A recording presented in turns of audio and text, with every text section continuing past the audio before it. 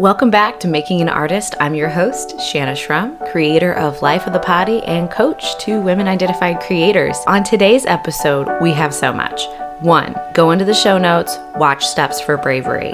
It's a beautiful piece. We talk about it at length in the episode, so if you want to know what we're talking about, definitely check it out. Okay, go do that right now. I'll wait. Okay, now that you're back, this is the layoff episode. If you have ever had that sinking feeling and sat across from some dude in HR, this episode is for you. Sarah Meny has been there, and guess what? It made her a better artist, and it made her a paid artist. You're gonna love this one, so sit back, relax, buckle in. This is a good ride. I'm just gonna press record because I can just chop all the bullshit out of it if I want. Editing is magic. It makes you look so good. And I a lot, and I do like a lot of like long pronounced I say a lot of likes, or do you know what I mean? Oh, because do you know what I mean? All the time. I say that all the time. I'm like, but like, it's like a status check. Like, do you know what I mean? Like, am I making sense here? Yes, exactly. I just want to be clear with everyone because I feel like no one's ever clear. Exactly. Okay, well, welcome everyone to Making an Artist, the podcast. I have sitting across from me drinking a glorious glass of red wine. Glorious. Cheers. Cheers. Ting. The wonderful Sarah Meny. Sarah Meny, please introduce yourself to the folks at home. Oh, hello. Hello. I am Sarah Meny. Mm-hmm. I am a filmmaker. Mm-hmm. I freelance a lot, but I also own my own company that I am the founder of, CEO, and creative director, executive producer. I'm raising my glass to that. Yeah, and I mean, I have a great team that I work with too as well. Sarah Conley, I officially had her kind of partner with me and made her COO and head of production. Yeah, ladies in charge. Yes. And what is the name of this wonderful company? Meny Productions. Meny LLC. Productions, which is also your middle name. Oh, that was one of my questions I was going to ask. Where does Meny come from? Yeah. Were you obsessed with Meny when you were a kid? I think people forced me to be. Oh, that's sad. I mean, and I think I played it up a lot. I think I was like, yeah, Meny. But I also, as much as it's my middle name, it's also like kind of the idea of something being punny. I like all productions start off small and are like, like, oh, we're just going to do this. We're going to do it guerrilla style. We're just going to go. We don't need any licensing. That's totally what I do. Yeah, I'm like, we're just going to sneak in. Everybody get their iPhones out. Yes. Everybody be cool. If you see security, just run. Yes. You don't know me. Get out of there. Yeah. When you're at the Louvre and you're filming for your web series, you're like, shh. Yes. With a loaf of bread. I wish that was the scenario that was offered to me in my life. I was worried that the security was going to take my my baguette from me, and they were like, didn't even bat an eyelash, and I was like, duh, this is Paris. Yeah, they have baguettes in bags all the time. Yeah, they're like, what? They probably She's a local. For sure. Yeah. She's just here on our lunch hour, man. She needs a snack. Yes. I love it, but that's awesome you got to shoot there. Yeah, whatever, man. It was ridiculous how hard I thought it was going to be to do it and how completely simple it was. Yeah. I went on a Sunday, right before closing. That's the perfect time. It's the perfect time because the Mona Lisa wasn't as, busy. Yeah. And so that's what I put in the shot is I had, a shot of me taking a selfie with the baguette with the Mona Lisa. And oh my God, where is this? It's in La Baguette. It's in the season 1 of Life of the Potty. Oh my God, I gotta binge watch all of this. You can do it in a smooth 30 minutes. So that's the best type of binging because you don't hate yourself after. No, you don't. It's actually really healthy binging. Yes, that's anything for 30 minutes. Anything for 30 minutes, right? Many productions, small productions, but your productions aren't that small. No, and it kind of just grows. It's like this seed effect that we always try to, which is always, turns into something else later, but it always grows into this massive, massive production. Ooh, I like the seed effect. Did you coin that? No, but yo. I'm gonna go ahead and say that that's yours. Yeah. Thank you. So I'll work on that. Can we talk about germination? I love that. Yeah. I love that. No, but literally the seed effect, it just everything kind of grows. I mean, we always start I mean, specifically when I talk to, like, my DP and stuff like that, I'm like, we're going to keep it lean, natural lighting, all that. And it never, ever, ever, ever works out like that because I'm also a sucker for making things look absolutely beautiful. So yeah, I just right before you came over, because I'm a really professional host who prepares, I watched Steps for Bravery. Yes. And it visually is stunning. The lighting is crisp and like beautiful, and not to mention Brittany Julius's words are like, I know, but emotional. Yeah, I noticed. Listen, smooth, clean, profesh, got me right in my gut. Yeah, in my visceral areolas. yes. It's beautiful work. How did you come by Mini Productions? When did you recognize that you wanted to make films, to do videos? Yeah. Well, I think I knew I've always been in a family of storytellers. So like my dad is like the king storyteller, and like how he would tell a story and like just like wrap me up in that feeling of like hanging on each and every word of his. And I knew that all of those stories really had to come to life at some point. He told me to teach me lessons, but in ways that I didn't know. It's like allegories or whatever. You know? And I mean, just like weird, creepy shit too. Like my dad, like my dad. What's your dad's name really quick? Tom. Love you, Tom. Skis. Yeah. Can you do, because I've heard you do his voice before. Can you do his thing? I think I can't do maybe later. Yeah, it's gonna be maybe after this glass of wine. I'm gonna be like talking like my dad, but he's like a jokester, and he would come, like, I slept with my parents until I was like a young adult, like way too fucking long. Like I was afraid of the dark. I'm not cutting that from I don't the podcast. care. Everyone's gonna know. It's real, yo. Like living, like I was relatively an only child, which is a whole nother story, but I grew up sleeping with my parents. That's probably why I was an only child for so long. But my dad would come into my room at night, and he would pop his head in, and he would be like, "The Roscoe Street Strangler's gonna get you." I would close the door, and I'd be like, I'm scared of everything, Dad. Like, why would you do that? You were scared to sleep without them. And he would just Who's the Roscoe Street Strangler? Just this guy he made up because I grew up in Roscoe Village. Okay. A mix between my dad's storytelling and my mom's just like a boss bitch at business. Like she's just like. So your dad was a wonderful storyteller, and your mom is a businesswoman, which now makes 100% perfect sense that you would start your own production company and tell stories. Yeah. When did you go to school for filmmaking? Like, tell me, when did you sit your parents down and be like, sorry, Mom and Dad, but I'm coming out as an artist? I'm going to be broke as fuck for the rest of my life. Yeah. Because I'm not a white man in Hollywood. Ooh, so I'll never make Big enough mistake. money. Yeah, sorry, Mom and Dad. I really let you down. But I would say the moment that I really wanted to get into, I've always loved it. I've taken classes in college.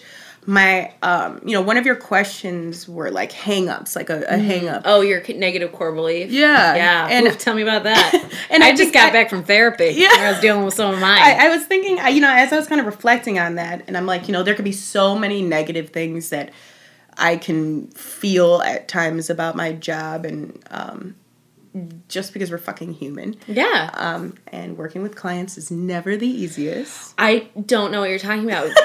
Like, never. Working with people that have a lot of money, that's weird. Yeah. It's so easy. Yeah, I wish I just provided jewelry making where someone pays me for it. They know what they're getting. I can package it and give it to them. But they're still going to be mad about it. All the time. They're going to be mad about everything. This speed was wrong. Yeah, everything. Yeah.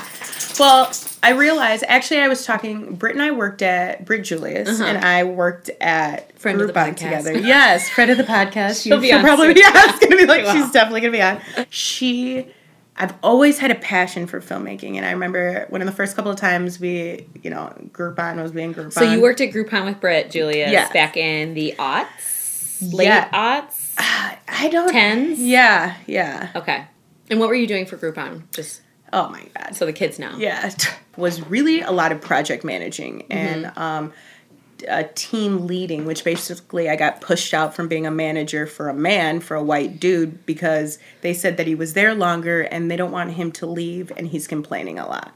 Oh, sure. Yeah. That makes perfect literally sense. If somebody's used to have this conversation, you should definitely give them more power and affluence in your company. Exactly. And it was kind of like a kick in the face. And she literally, the director, she's like, I think you're great and you did absolutely nothing wrong. It's just Jeff has more... Jeff. Fucking Jeff. Fucking Jeff. Of course. Yes. The worst.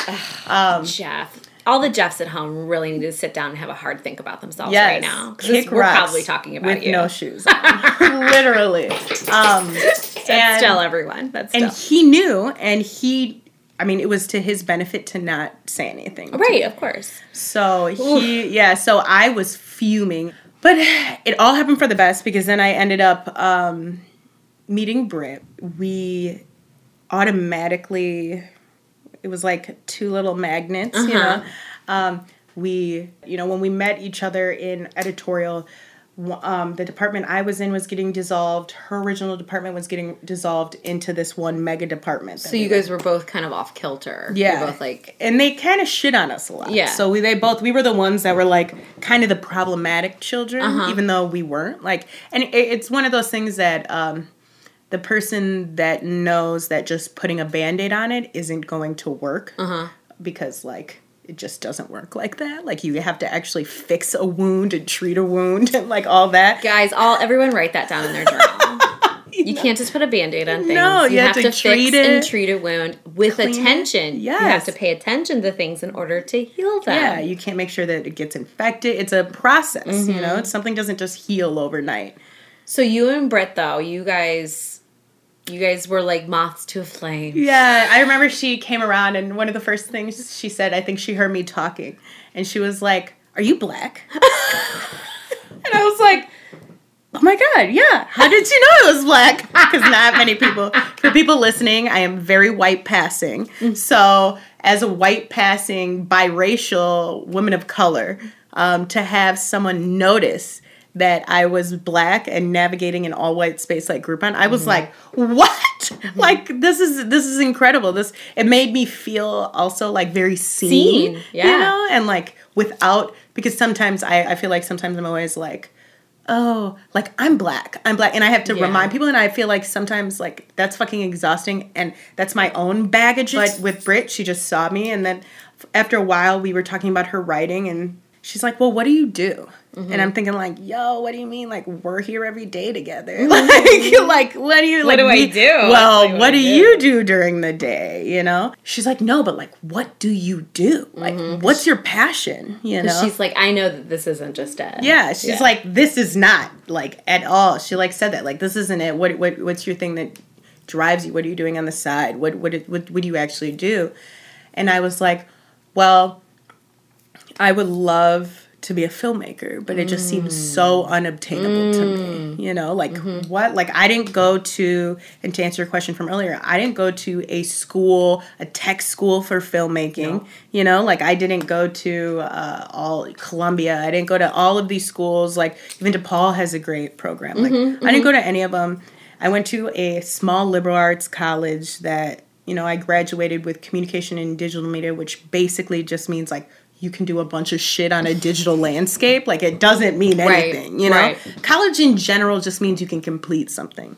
Yeah, like, college in general is just a bunch of people decided that you've, like, paid them enough money. Yeah. And I love to learn and I love classes, but I've gotten really, disgruntled with our education system in this country. And I luckily I'm old enough, thank God, that I didn't have the student debt that the millennials are carrying right now. And like I have a theater degree. Yeah. Like I can that's about as like good as a piece of toilet paper. No. Which is so crazy because that's actually like super transferable, right? Yes. Like people are like customer service, people are like marketing, which is great, but like we originally, when I was in school, I was like fucking radio, right? Yeah. Like, that's what I want to be in. Storytelling's great because, like, I don't want my face in it, but, like, radio. I don't like to wear makeup. Yeah, I was like, I don't want, and I love a good face beat, but, like, I don't want to have to do that every day. And, like, I originally started interning for Q101 in the Loop, and, like, I started doing some marketing stuff for them, and, like, it sucked. Yeah. It was the worst. Yeah. It was basically standing in front of gas stations passing out swag. Oh, gross. Yes. And then you'd like go home and smell like burritos Yeah, and in gas. like Orland Park. You know what I mean? Like, not even a convenient gas station. Like one that takes 2 hours to get to. Oh, gross. And you're there for like 5, just in the sun, and everybody going into the gas station doesn't want to talk to you. And you really don't want to talk to anybody either. You're just there, and you're not being paid for it. So it's just kind of like... So your radio dreams were dashed, was what you're saying. Murdered. So Brittany, you are having this conversation. Listen, first of all, full disclosure, everyone. We both know Britt, and like she is that person though. She is that catalyst, because I one of the things I like to talk about a lot are creative champions and the people who maybe didn't even know at the time that they were literally handing you a match and lighting your flame, if you want to call it that. And what's really funny is that I had Stephanie Jensen on the first episode, and you were her champion. Aww. And I love that story. I love hearing stories about how people stepped in and kind of held the space and held the truth for someone because they couldn't in the moment do it for themselves. And then, 5, 6, 7 years later, this is what you're doing for your job, right? Like, it's special. It's pretty special. I know that it's like a down play on what it is, but I feel like it is special, Oh, it's so special. It's like so precious. Like, and then after that, like with Britt, after, she was like, what do you do? And we talked a little bit about it, and she's like, well, do it, you could, like, we could do it. Like, and I remember, I don't even know how long it was after, but she came to me with an opportunity, and she was like, hey, let's shoot this thing. Like, I have this piece that I want to write, and it's for, I forgot what it was called. It was for something that they're going to show at Schubas. Okay. Yeah, Schubas. Yeah, Schubas. Yeah. And I was like, yeah, that's fucking awesome. So we, like, woke up at 5 a.m, and, like, we shot this on, like, my parents', like, hand camcorder. Hey, and like whatever you got. Yeah, I dragged one of my best friends, Liz, who's like ride or die.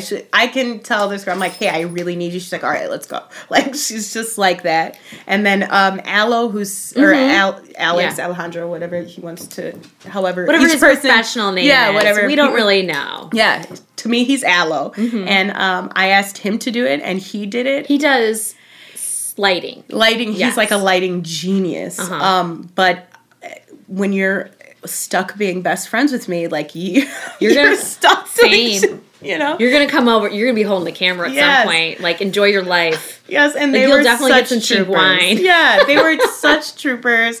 They were like just amazing. It was cold. It was 5 a.m. We wanted nighttime, but like day early sunrise, but not too sunrise. I don't know. It was. So where is that piece? Where can I go watch it? I will never show that again.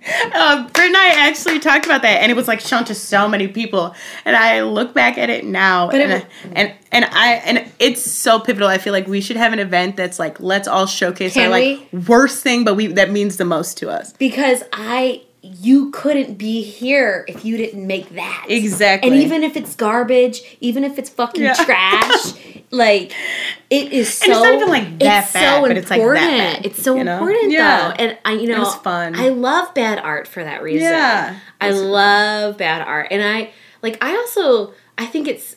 because I write really bad poetry, and, like, no one will ever read it. Yeah. Like, it'll just live, and I will assign someone to burn it upon my demise, so no one ever reads it. I mean, I suck at it. I suck at, like, clay, but I like to play with clay. Yeah, that's therapeutic. It's all these things that, like, this idea that we have to be an expert in order to do something is a negative belief. It's a limiting belief. It's something that will literally stop you in your tracks and keep you from achieving what it is that you want to do. Yeah. And, like, look at all the things that would not have been made had you not made this trashy. Yes. And I bet it's pretty good. Yeah, actually. I mean, it's not I'm just saying in terms of, like, how it's shot, how it's edited, and like what it's shot on, all this stuff is so different. The writing, it's Britt Julius. Brittany fucking Julius is great writing, you know?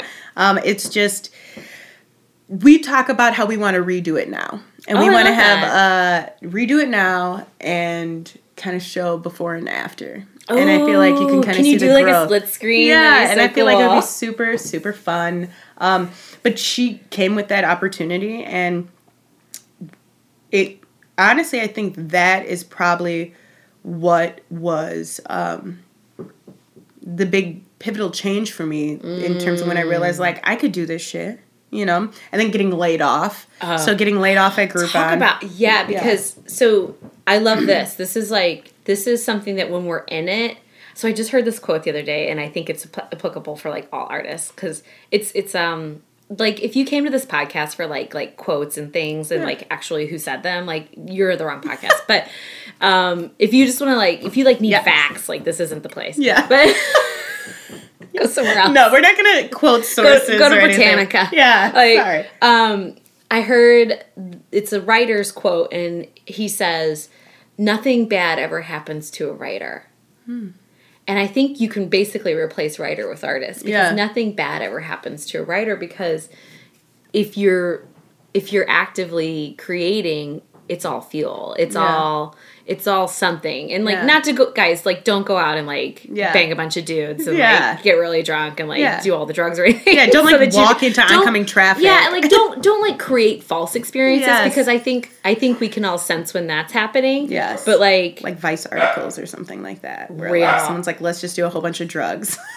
Seriously. You don't need to go out and create drama in your life because it'll come find you. We're humans. You know, like we don't need to make our lives any harder than they need to be because they're going to come and get you. No. And then you can use that experience. Yeah. But I love that, like, for you now looking back in retrospect, you can be like, oh, this layoff that probably at the time, I mean, tell me how that felt. Yeah. Like, well, the layoff like, great and probably awful at the same time. Well, it felt great because I had a great friend by my side. Mm-hmm. And it was devastating and it was hard. And I remember lashing out at everybody that, like my parents who are like my biggest champions in the world. Mm-hmm. And then, you know, my partner, just lashing out at them and being like, you literally don't fucking get it. Yeah. You know, feeling like you're going crazy because you can't articulate your feelings. Mm-hmm.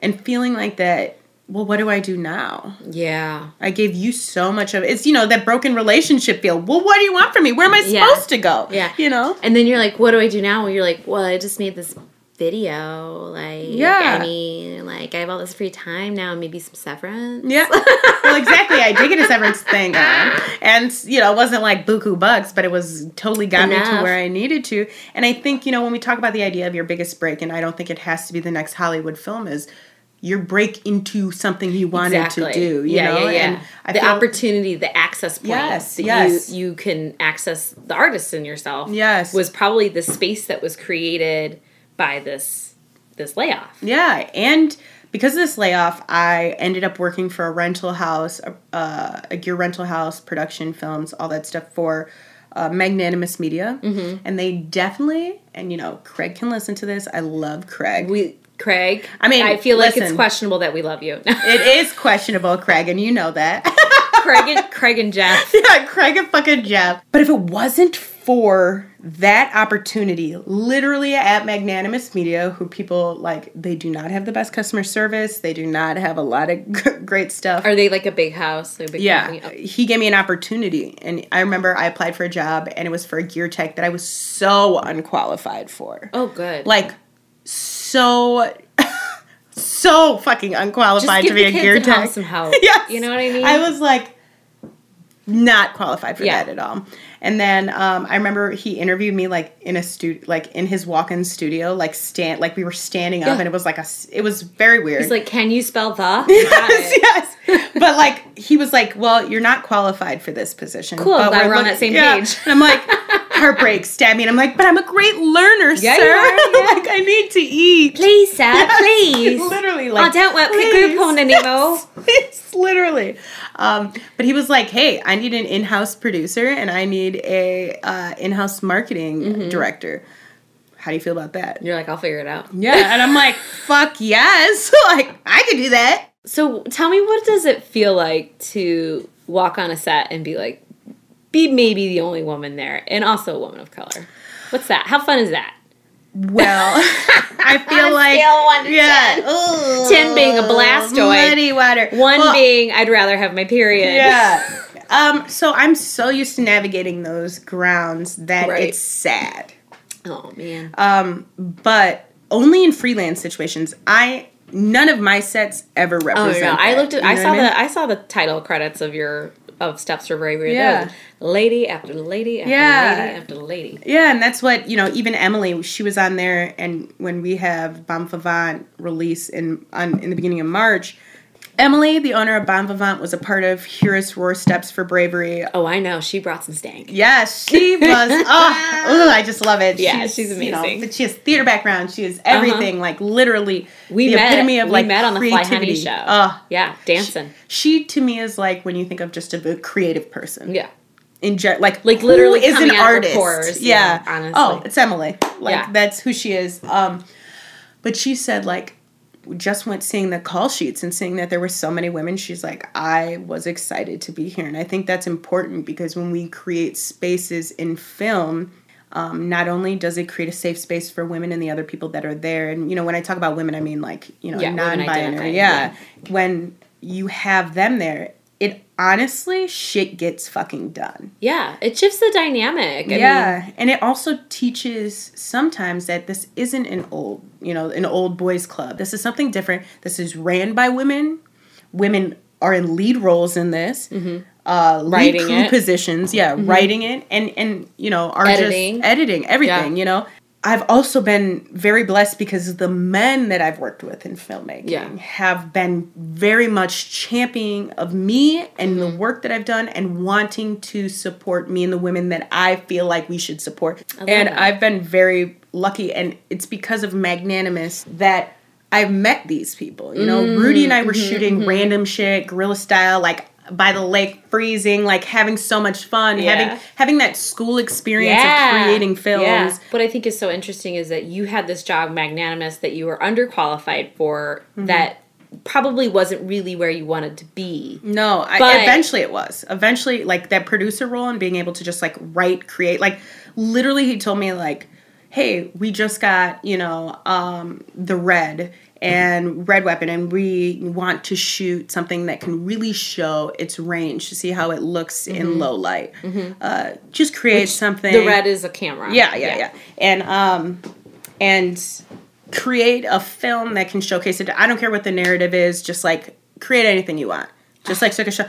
When do you get paid the opportunity to just be like, and then like paid to go to school? Essentially. Yes, literally. Listen, everybody. Yes, start off at rental houses.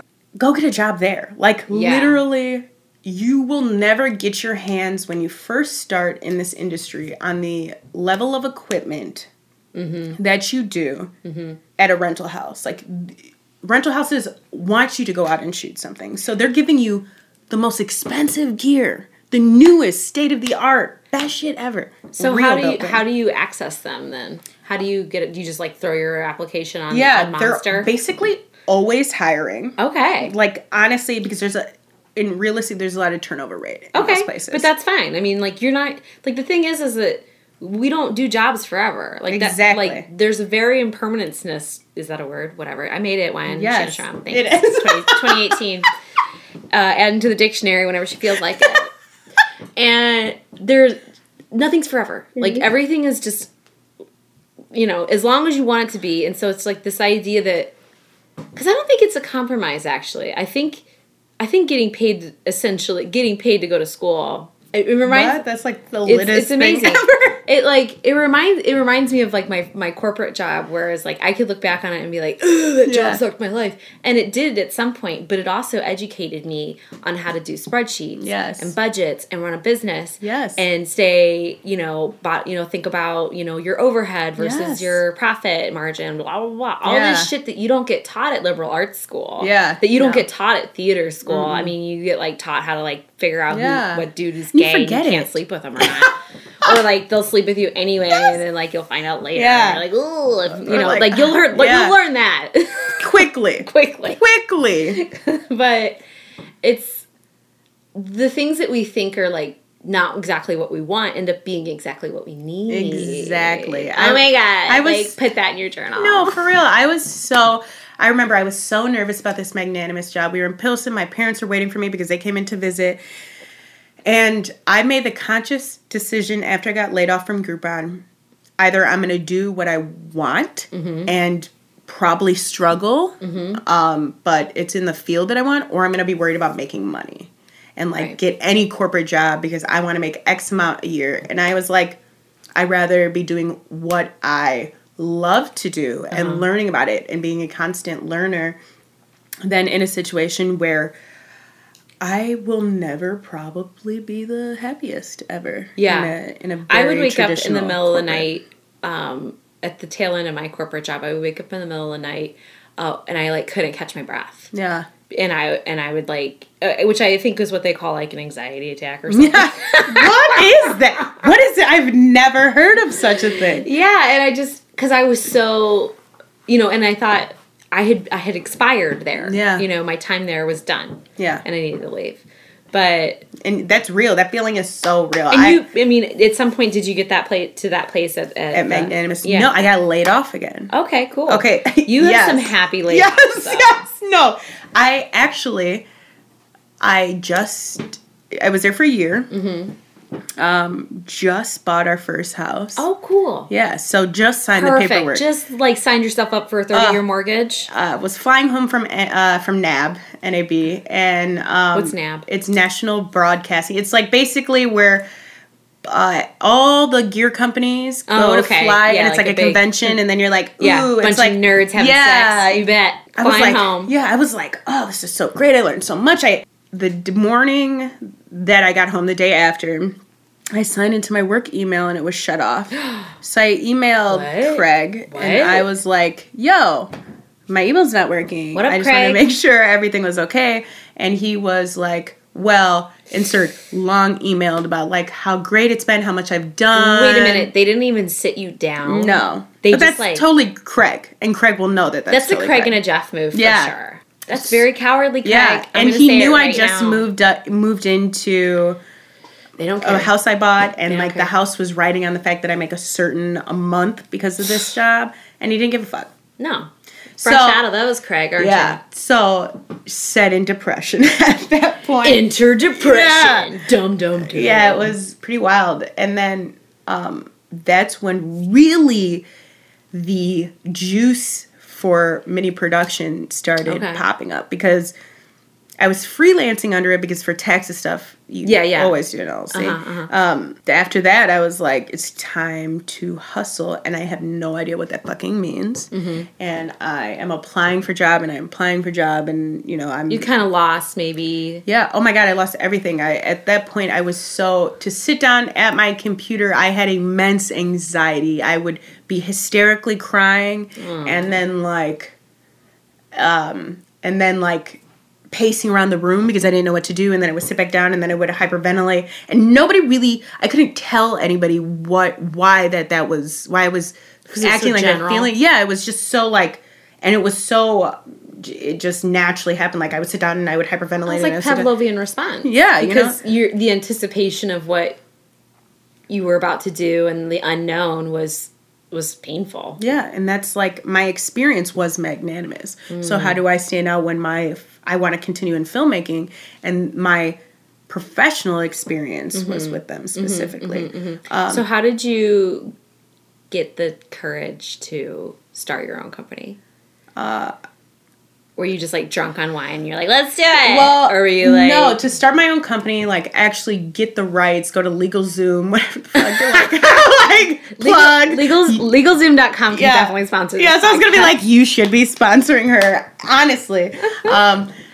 My mom was just like, you're not just, like, you need to have an LLC because it makes sense with taxes, like, blah, blah, blah, blah, blah. You have to do this. And I was like, oh, okay, Mom, that makes sense. Mommy, how do you do I was like, it makes sense. You know, Sarah's chief operating officer, but like, yo, Barb Chandler is the chief operating officer, you know? She's babe, too. Yeah, like, Babsy Barb is the chief operating officer. Babsy Barb. She motivated me too, but it was nerve-wracking, and I don't think you ever fully have the courage to do it. I think every day is something that I wake up and remind myself that I have to prioritize my courage every day.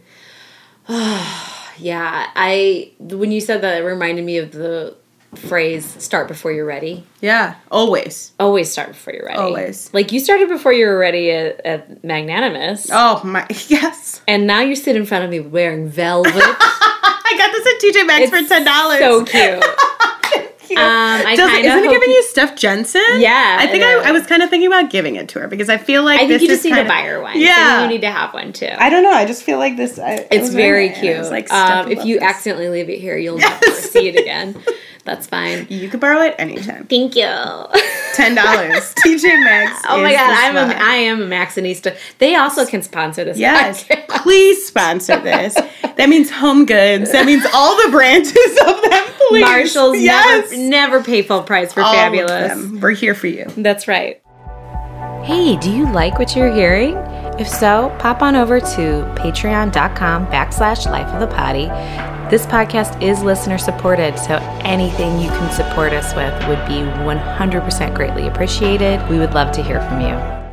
I feel like you can never get over imposter syndrome. I feel like, and if you do feel like you're over it, then you're maybe not challenging yourself. What's the next opportunity that you feel uncomfortable about? Yeah. And you're navigating that space differently.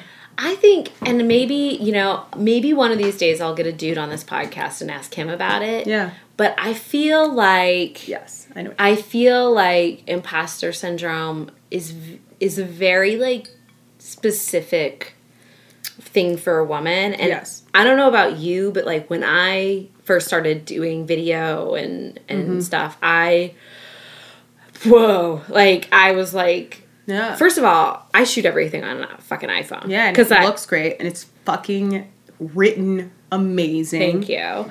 But I had a huge I had a huge like problem with it. Like I was like, I just didn't have any money. Like I started my web series with like $130. And I was just like, oh man, I don't have like a DSLR, I don't have like this, I don't have that, I don't have, and like, now I'm like, I shoot everything on an iPhone. Yes, you should be proud of that shit. I think that's glorious. I really think, and fucking, I have actually some layered shit with this, actually, because I think I feel like filmmaking is for all budgets, but we get caught in the world of money and quality. Yeah.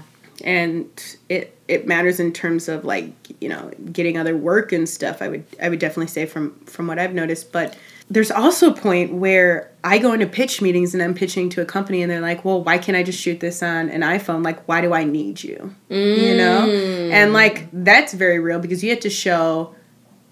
Because you can shoot this on an iPhone. Fucking iPhone shoots 4K now. Yeah. You know how much that would save budgets because iPhones shoot 4K? Yeah. Like, it's, even these new, like, iPhone X, Oh, yeah. It's portrait mode. You can do all this. It's, like, great. That's interesting. I think that's an interesting thing to talk about is, for one, the smartphone has made being an artist super accessible. Mm-hmm. But for two, it's also...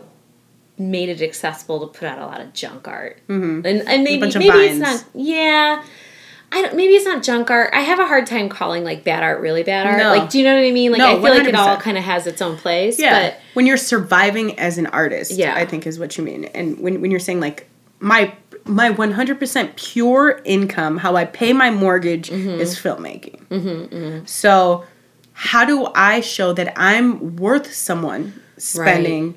The additional money on me and my gear and my crew, that we are above, your cousin using the iPhone, which I've had clients saying that to me. Well, you know? Yeah. And to lower that, rates. Yeah. You know? And to that I counter, like, well, you have experience. Your cousin Tony doesn't. Yeah. You know, like, Yeah. he takes, like, good pictures of his baby, like, taking a shit. Yeah. You know? and it's everything that you want from the piece, right? Like, what's the important part of that piece? Like, what's the story you're telling? Like, for Hearess Roar specifically, the reason why the lighting was so important so to me, like, I'm a sucker for very theatrical lighting. Mm-hmm. And, you know, I've gotten some feedback because I also very much love negative feedback because it helps me grow as an artist, which I know you do too. And I love good negative feedback. I love that you post about it and you comment about it and you're open about it. But was that they felt like the lighting, like, what did it motivate? And I think that's a great question because it's not like the lighting was gradual and then had a pop. You know, it didn't have anything like that. But it kind of did with the black and white push-in and then colors throughout it.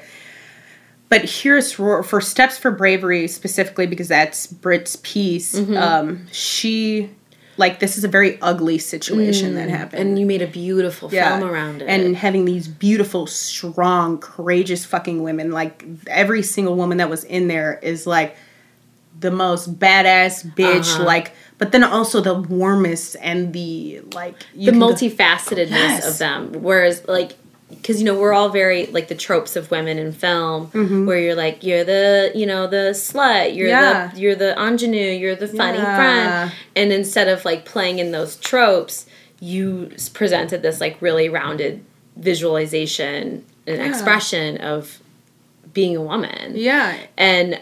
I'm just gonna stop it right here and be like, for me, the lighting, especially since it was shot in black and white, you know, the brightness is like the healing. Yeah, and that's what it was. The lighting for me represented, you know, and you know how I set everybody up, this kind of portrait-esque look for everyone, is because subtlety matters, you know, like when Sierra, there's a point where it's like, you know, she just talks about breathing, and then, you know, Sierra just, like, took a breath, and that was natural, like, that wasn't even directed, you know, we just found that little millisecond in an edit. Well, that's a thing I love to discuss, too, is, like, that beautiful little perfect accident that happens, and you're just like, oh, I didn't even know I needed that, but you just gave it to me, thank you so much. Exactly, and it makes, like, a director's dream, like, perfect. But, like, little stuff like that is important, and we look at, you know, these situations and these traumatic stories as we're very self-defining. And I think, you know, with having these bold, beautiful lighting, this lighting that represents each woman, and, you know, with Emily having the lighting that has, you know, looks like little blinds, and we have lights in her face. Love that. And where those is like that idea of maybe sometimes you feel internally, because Emily was a little bit more of the aggressive one in it. Oh, you know? I know. And then sometimes you feel like that was internally, like, and that's why she had the reds, and then we had the look of, like, the blinds, like, being inside angry and not knowing how to, like, And one of the things that I want to do on this podcast is actually redefine what it means to be a successful artist, because my personal belief is that we're all artists. Yeah. We're all, like, constructing something. We're all making something all the time, whether it's drama or our lives or making people, you know what I mean? We're architects, you know? And so what is success for an artist? What does that look like to you? I would say success for an artist, to me, means curating art because you want to curate it and you've been given a platform to curate it. Now, I don't think that happens very often, but I don't think that means it's going to be monetary. Like, you're not going to make bank off of it. But that one piece that you're like, I'm proud of, it was collaborative, I just want people to see it. Right. Is incredible. And that feeling, I mean, the feeling of rapping on set is like one of the most incredible feelings ever, you know, and having everybody who you probably yelled at earlier that week, or like you probably, like, they may have seen you crying, you know, or, like, you know, it's been great and everything has been just amazing, and just rapping together and being like, fuck yeah, we completed something together. We did this. We made this thing. And together. And that's what I always try to put on my sets is the collaborative experience. And everybody has a fucking voice, because why are we here if everybody doesn't have a share fucking with voice? each other. Yeah. But I feel like, to me, that feeling of success when you know you made it, just that feeling of just completing one thing, you know, and doing it. Yeah. And it doesn't have to, like, rapping with Britt for the one piece that I don't remember the name of anymore, but that wasn't our best work. That we're going to find on the deep, dark internet. I will send it to you. Please I will. That was success for me. Yeah. And that's the first time I met Steph during that. 100%. Like, I love it. Yeah, so, it was. It's like an epicenter. Yeah, I mean, I got really drunk that night because I had such extreme anxiety. So I was like, high drunk. It was like self-medication. So I was like, wow, my first film? Cool, Britt. You're going to make it shown to like 150 people? Thanks. You didn't let me know this. Yeah, it was that's fucking so cool. It was really cool, but like the anxiety for that, I was like I'm freaking out. But it needed to happen at that moment.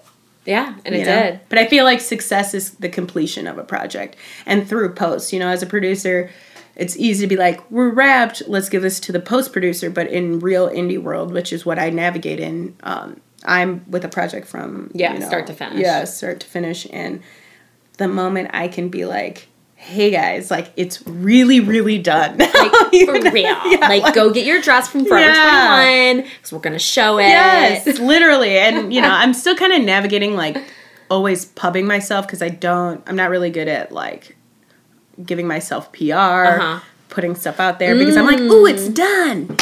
Okay. Like, off my plate, I never want to see it again. Like, can't wait for, like, potential customers to see this, because it's so great, you know, or clients, not customers. But I think that's how success is defined, is that moment of feeling that you completed something. Accomplishment. And that can be anything. I mean, writing, the artist way, writing my morning pages sometimes, I'm like, wow, I'm fucking lazy, and I did it, and I'm feeling like I already have a step ahead of the day. I have to say, okay, I'm gonna like be a little contrary right now. I don't think you're lazy. Well, I mean, I am very lazy, but I feel like I'm hungry for creating and making money to create and bringing everybody with me so we could all fucking make money and we could all create, because we should all be making money with our work. Yes. And I love that. And an ideal world. And I love that, and I love that that's something I mentioned with Steph too on the last episode was Shine Theory. Have you heard it? Call Your Girlfriend Shine Theory. Like, no, what is it? Well, you basically okay. live it and practice it all the time, because that's what you do. Like, you send me things all the time. You're like, oh, you should you should send them your resume. You should do this. You should do that. And I just think that we need more of that. So thank you. Oh my God, I love you. Are you kidding me? No. Like, it's important to work. It's important to work with other women, and it's important to work with women that support you, because I mean, I've worked with women on set, and Sarah Conley and I have worked with women on set. Yeah, tell us the dark dish. That's been tell us the hot horrible. Guys. They were mean to you. Yes, and it's Sarah. Really? I want you to write down their names. Oh God, I want you to write down their names. It's still to this day. The other day I woke up and I was like, I'm fucking mad about it. I'm like cooking eggs and I'm like, I'm fucking mad. And I text Sarah and I'm like, I woke up really pissed about insert a fucking name there. And Sarah's like, I get it. And I was like, I don't even know why. It's been a while. You need to write about that in your morning pages if you haven't already. It's been, I mean, it's one of those things that, and then you realize when you're with shitty people really bad at their job, it's a pub for yourself, because you realize how amazing you are at your fucking job. You're like, I'll never suck this hard. Yeah. And knowing like, wow, kudos of my work ethic. All the people that I work with from LA, and the company that we were working under for a bit is a very, very, very well-known company that has produced a lot of big TV shows and some very, very famous ones right now. And just seeing that, that was big motivation when I asked Sarah to start working with me, is I realized I never, ever, ever want to put people in this situation again. Right, where they're not being respected, where they're being treated poorly. Yeah, and I'm doing all the work and someone else is getting pub for it, and I'm like, this is garbage, you know? And everybody from the people that work with LA, what I did notice, they all came back and they were like, holy shit, people from Chicago have an intense work ethic. Yeah. And I'm like, yeah, because this isn't fucking LA. Your next opportunity may not be for next month or two, like we don't just have scripts just flopping in our back pocket that we can take actually what make we money can when we can get it, and then we do the best that we can when we do. Yes, and she was just like, it's incredible how much you guys work. What's your takeaway on that experience? Like, is it like a lesson on like how absolutely never to treat somebody? Yes, and like how to always, like, when you run the set, like you run the set to such a place that like no one can either A, get away with that shit, and B, no one ever feels like someone's getting away with that shit. Yeah, I think it's both. Yeah. It realizes the impact you have on people's lives too. Like seeing, having people just coming up to us and on the verge of tears because they've been screamed at and belittled and treated like shit. Why is that even happening? In like 110-degree weather and underpaid and all this shit, and someone's coming to you because they feel comfortable with you and they know that you're not gonna treat them that way. No, but you're in a position that maybe could stand up for them, And I never want to make people feel like that. Yeah. And because I don't want to fucking feel like that, and I'm a fucking human being, and so are other people, and we should just treat people with respect until they deserve other, And the other thing is like, it's not that serious. This isn't brain surgery. Exactly. No one's gonna die. Exactly. Like, literally, not one person will die. Yeah. If like The only thing that's really at stake here is money. Yeah. And when I realized too in the recent years that like, or in this recent year that I am going out pitching places, I'm going to go out and I'm going to go out and find business instead of business finding me, which is a lot of times how I got businesses because I treat my crew with respect. So they refer you. Yeah. Right. You have a lot of tattoos. Yeah. Right? And you also like your makeup, like really if you guys you're really into makeup. And but like I think that in itself is like a form of artistic expression. I love it. It's like, therapeutic for me. It's like you also like putting on your mask. Yes. Your war paint. For me, when I go out and perform or when I'm about to record something or shoot something, putting on the mask of the character, usually I'm not playing myself, right? Yeah. I'm pretty deep into character. Like, so putting on this character's makeup in the way that they would wear it, putting on their hair and the way that their hair needs to be or whatever. Like your photo shoot with Steph was and amazing. she photographed all the transformation into like this mermaid character, and I'm just fascinated by that. And I think that happens especially a lot for women because we do wear makeup in our day-to-day life, and I think some men who probably play with it understand and know what that means and feels like. But do you just feel better equipped to handle situations with your armor on? No, well, I am very much, I like makeup because I like doing it. I am very comfortable not wearing makeup, and if you see me on set, most of the time I don't have makeup on. I am a fan of lash extensions. Your lashes look great. So, Lash Tech Pro on Cicero Luba. She's my girl. Shout out. She will go to her. I tell everybody to go to her. I don't need makeup. I choose to have makeup because I enjoy how makeup can change my looks. Like, I love a good smoky red eye, because red gives these sultry death kind of looks, and I'm into that. It's funny because you are kind of sounding exactly the way you sounded when you were talking about lighting your film. I love it. I feel like, the contours of a face and, our faces are so unique and we have structures, and everybody's face is gorgeous because it's their face and it's unique to them and their genetics. And I think playing up on that, being able to contour with the shape of a cheek or a brow and stuff like that. I find that fascinating. And it's the same way that you could do that with lighting. Yeah. It's the same way you could do that with all that stuff. And I just feel like makeup is fun to play with. It's so fun to play with. I love it. Yeah. I just like playing with different sorts of looks and colors and all that stuff, How old were you when you got your first tattoo? Well, Was it your lower back? Yes. Because mine was. Yes. And I definitely was a blush away from just turning 18. Yeah. I was like 18 in 1 month. I think I was, 16 or 17. Ooh. Yes, my mom was not happy. Sorry, yeah. Barbie. Where did you go to get this probably really great tattoo? I will never show it to anyone because it's horrible. But You're going to show it to me after we're finished. probably it's on my ass.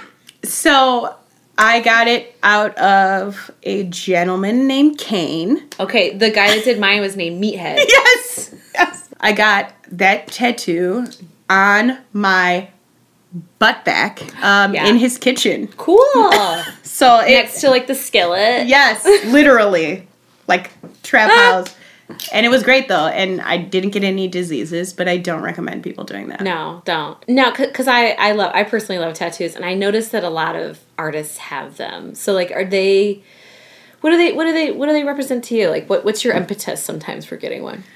Well, I think the idea of tattoos is this idea of, I think everybody wants this tattoo to have like this fucking super hardcore meaning. Right. And like realistically, it's a piece of art we love enough that we can walk around, navigate the world with, that I want to talk about and I want to have on me. It's like a great necklace that I never want to take off. You know what I mean? It's I like love it's that. the same thing. It doesn't have to be this like family thing that's been passed down. Yeah, it doesn't. Yes, it doesn't have to be that. It can just be something that you're proud of to wear around all the time. And that's what Garrett Harper, who he works for Mayday Tattoo. I've done a mini documentary for him as well. Oh, cool. Yeah, and he's like the sickest tattoo artist ever. Ooh. And he's a person of color, and he's from Chicago, and went to high school together. He's fucking hilarious. He's just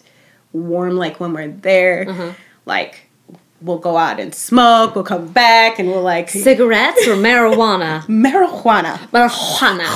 Always, And we like come back, and it's like I can make fun of him, and he makes fun of me. Oh, that's so nice, because I've definitely been tattooed by some dude artists that were less friendly than I would have liked. No, it's all about atmosphere with tattoos. I wouldn't let that happen now. No. But my last tattoo artist was awesome. He was really cool. It's real, though. Tattoo environment going into, sometimes you feel uncomfortable navigating. And at, not to plug Mayday, but like, because I don't know everybody that's there. Yeah, but like. We're all about plugging artists here on Making an Artist. And everybody at Mayday has been what, super maybe you should lit. come on the show. He would be amazing. Oh, great. It's nice to see an artist make money that he deserves. Yes. Agreed. And like, because he's successful and he fucking deserves it. As somebody who wants an art a piece of artwork when I walk around. Right. Like I want You don't want a Tweety Bird. No, which like no shade to that. Like I had a few spray paint Tweety Bird shirts on when I was in high school. Man, dolphins were a big thing. Yeah, when I was like a kid. Lisa Frank stuff. Like I was there I would for get it. a Lisa Frank tattoo right now. Like, that would I was be there for super cool. What would you tell little Sarah Manny Chandler like 10 years ago? Like that, what would you tell that artist who maybe didn't even know she was an artist yet? What would you tell her now?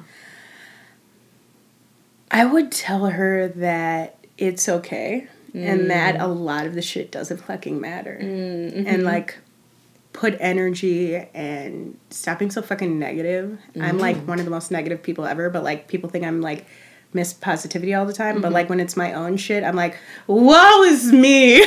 I'm very much like, and I'm sure like my partner has to deal with that more than everyone else, my partner and my parents. But I would say it's going to be okay. And also I would say like conserve your energy. Not everybody's your friend and not everybody's an ally. And because for a while, I think especially being an only child, I'm like, she's going to be my best friend for life. And it's like, no, sometimes a relationship is that moment. And what can you get out of that moment? That doesn't have to last for forever. The idea of like, let people show you who they are. Yeah. Don't construct it for them. Exactly. And I would very much project and construct what I want a friendship to look like. And I would pinpoint the little things that they're doing instead of looking at the overall picture that maybe they're not. Right. And they're not doing the shine theory or showing the shine theory. They're kind of like probably maybe a little backhanded. Yeah. And there's a lot of that. And I think in filmmaking too, there's a lot of like, let's help each other out, but no one really wants to help each other Right. out. A lot of talking and not a lot of doing. And I've been lucky, and I'm not saying, like, I've been lucky where the people I've surrounded myself with have cultivated a very sense of community and family. That's what I would say to myself, is that not everybody's an ally, and it's okay. And it is okay. I love that, because it's like, not everybody has to be your friend, and not everybody has to like what you do. No. You have to like what you do. Yeah. I have to be live your with friend. myself. Yeah. I have to live with myself every day, and that's okay. You don't have to be a fan of me, but I'm a fucking fan of you. You have to look in the mirror at those beautiful lashes every day. Yes, bitch. I paid for these. Sometimes Derek does. Shout out to that. But yes, very Thanks, much. boo. Yes. What I'm working on in 2018 is projecting my energy on people that matter. I love that. Yes. Agreed. You know, same. And my whole, like, you know, we were talking about the idea of words or like sayings for 2018, and really reclaiming my time is my 2018 saying, is because I've done a lot of like, I'm gonna do this project because it's gonna help my career, and it really doesn't. I'm reclaiming my fucking time. Maxine Waters is on my 2018 vision board. Right? Yes, she should be. She should be. She should be on everybody's That's my vision whole thing. Clients trying to get away with so many things, and I'm like, no, that Not wasn't today. part of the budget, Not boo. today, Satan. Reclaiming my time and my people's time. And getting paid. Yes. Getting paid. And that's what I mean by all of that. Jamie Howard, who is Glitter Burrito on the Twitters, and Jamie Christine Howard, I think, on Instagram. I might be wrong about that. I think you're right. Okay, great. Yeah. I didn't write that down. So I smoked a lot of pot in college. I love her too. I love why is she the best? I want to work with her. Jamie, I'm putting this out there now. I will cast you for something. Yes. When it's the right money and I can fly you here. Yes. Agreed. Like, you are Agreed. amazing. How do you, Jamie asks, how do you keep your creative cup full?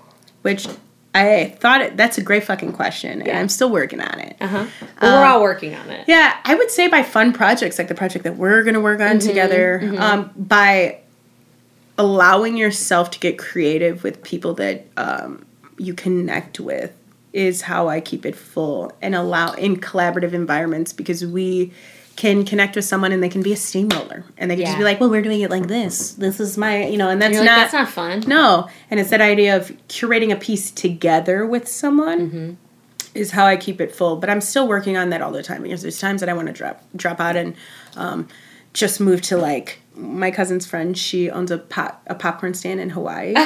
And I'm like, I'd rather be doing that some days. But but then in a majority of my life, there's not 1 second that, I've been saying this, I'd rather be complaining about what I love to do than hating where I'm at in my life and, complaining about something I hate. What are we looking for in the future? Any upcoming projects? And also, where can we find you? Yes. On the internet. So we have the Bon Vivant story, Emily's story. It's going to be coming out at the beginning of March, so peep that. There's And going to be Bon Vivant is Emily Najad, and she's an amazing cake artist. I've actually eaten her cake several times. Every time I take a bite of them, I literally curse. Yes. I'm literally like, God damn it, motherfucker, this is so good. Yes. Like, I get angry, it's so good. Yes. So Tears. You did a piece for her and her company, and it's beautiful. I've actually seen a rough cut, right? That was a rough cut. Yeah, rough cut. It's beautiful. Yeah, now it's colored and it's I can't wait. And we and have that's in some new March. artists. Yeah, so the beginning of March that's going to come out. I also have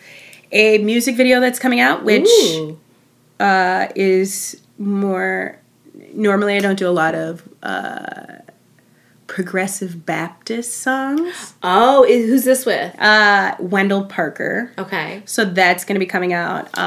Rudy directed, was the director of photography on that, and we co-directed it. And it was just a lot of fun. And other than that, I have a bunch of corporate shit that I won't even say, because nobody fine. cares about that.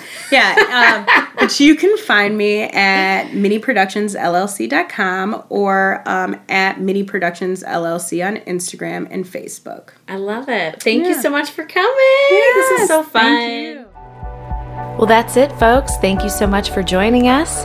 Music on the episode today was provided and created by the ever wonderful Lynn and Bone at soundandpatternsmusic.com. And there will also be a list of all the artists we mentioned in today's episode so that you can check them out and follow them. Holler at me at lifeofthepotty.com or lifeofthepotty@gmail.com. I would love to hear from you. Thanks, and as my dad would say, talk at you later.